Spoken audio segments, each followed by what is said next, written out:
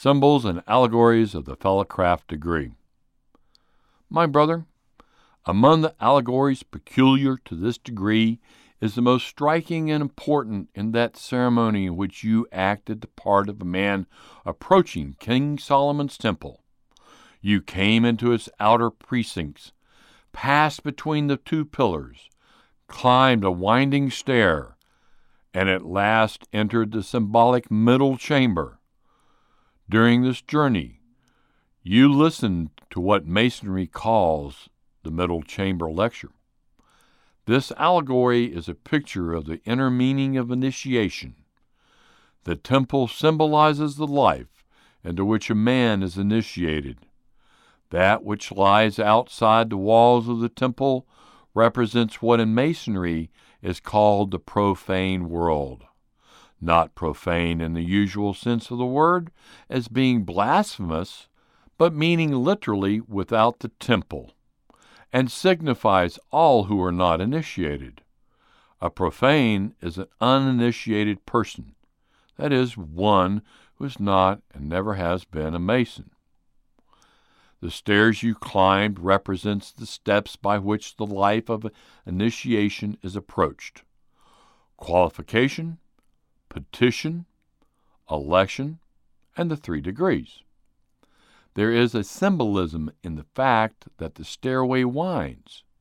The winding stairway is one which tries a man's soul.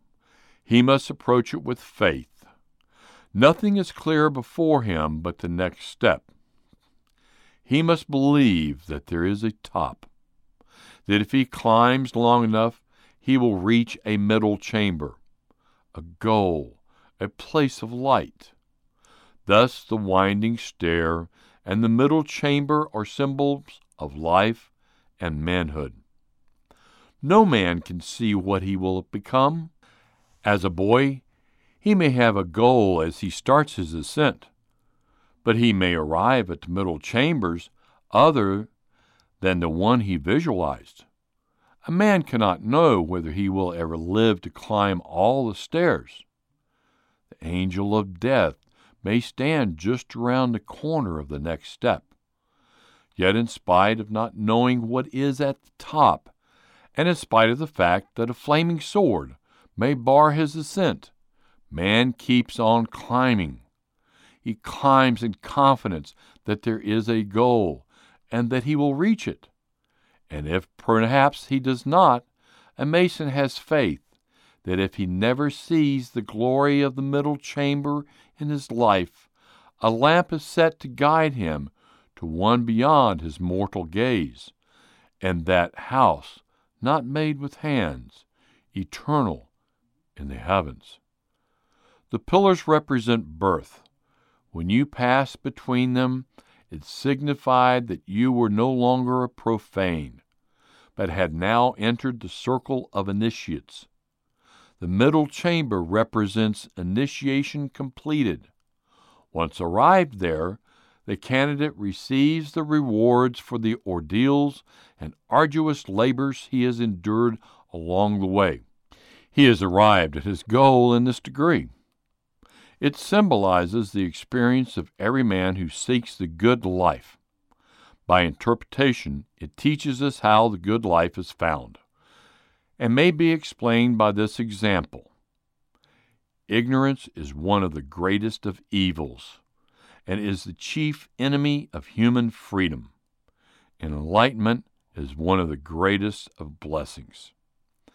How does a man pass from ignorance to enlightenment? In the beginning, a man is a profane. He stands in the outside darkness. He is in that ignorance from which he would escape into the middle chamber of knowledge. How is he qualified?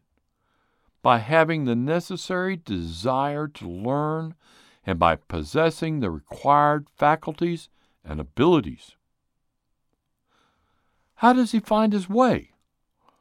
By trusting to his guides, his teachers, who may be teachers in the professional sense, or they may be others who have found themselves learned that which the seeker needs to know, or they may be found in books.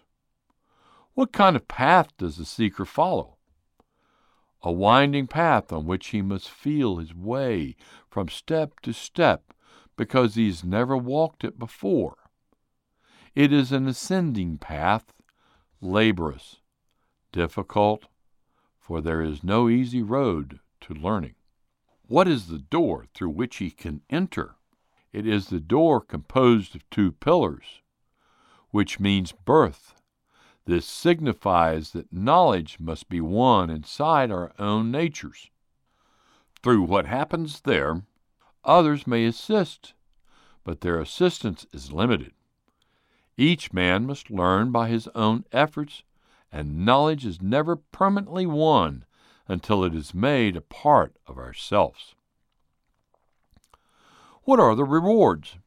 They are found in knowledge, which is useful not only because of what it enables us to do, but because knowledge may be enjoyed for its own sake, like food or sleep or music. The value of enlightenment is represented by the temple, holy and sacred. Holy because it is set apart from the word of ignorance.